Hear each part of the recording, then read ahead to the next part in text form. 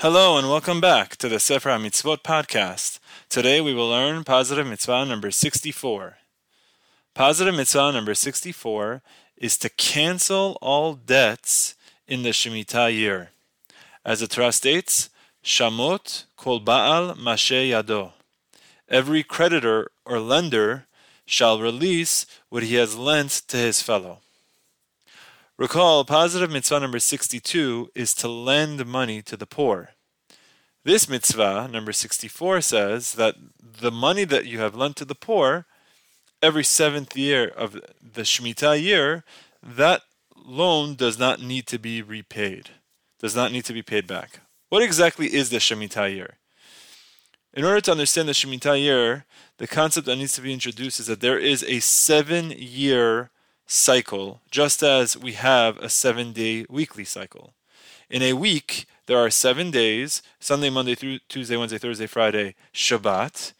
Just as we rest on the 7th day of Shabbat, so too there is a 7-year Shemitah cycle. Year 1, year 2, year 3, year 4, year 5, year 6, year 7. That 7th year is called the Shemitah year. And there are many laws related to the Shemitah year. One law is, at the end of the Shemitah year, all personal debts are canceled and no longer need to be paid out. So if a person wants to pay back that loan, let's say the poor person, the borrower, says, I want to pay it back. The lender must say, I refuse to accept it. Mishametani, I release it. I cancel the debt. You do not need to pay it back. And then if the borrower insists and he acknowledges that he knows that he doesn't have to pay it, but he wants to pay it back anyway, in that case, the lender would be allowed to accept the repayment. But it must be made clear that the borrower does not need to pay it back and the loan has been canceled. It's important to note that this mitzvah has a legal loophole called pruzbol. Pruzbol is a legal loophole really to help the poor.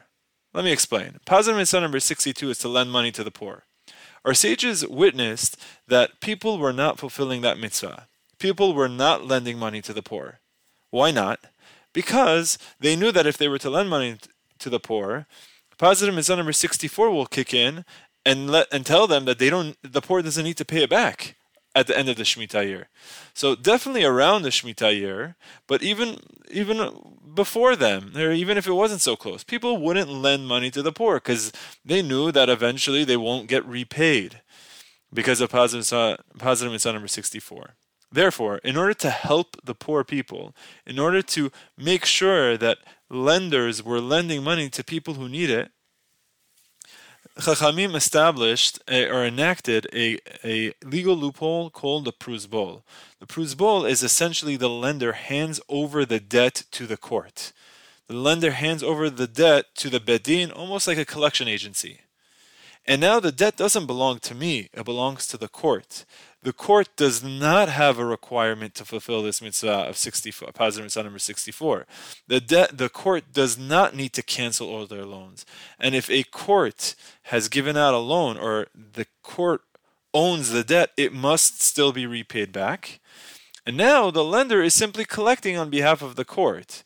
And that's the legal loophole, that the court is now the vehicle that's coming in the middle between the borrower and the lender, and the court is going to own the loans that now get passed through to the lender. So it's a technical loophole, but it's worth explaining that it was enacted after our sages saw that people were practically not giving out loans, and we needed to help the poor to make sure that they receive their loans. To recap, positive mitzvah number 64 is to cancel all debts and all loans in the end of the Shemitah year, meaning the borrower no longer requests to get repaid for his loans at the end of every seventh year is the Shemitah year.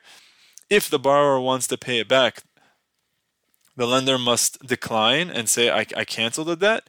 And if the borrower still insists, then the lender may accept the repayment. And finally, there is a legal loophole that was established and enacted in order to help the poor people, and that legal loophole is called the pruzbol.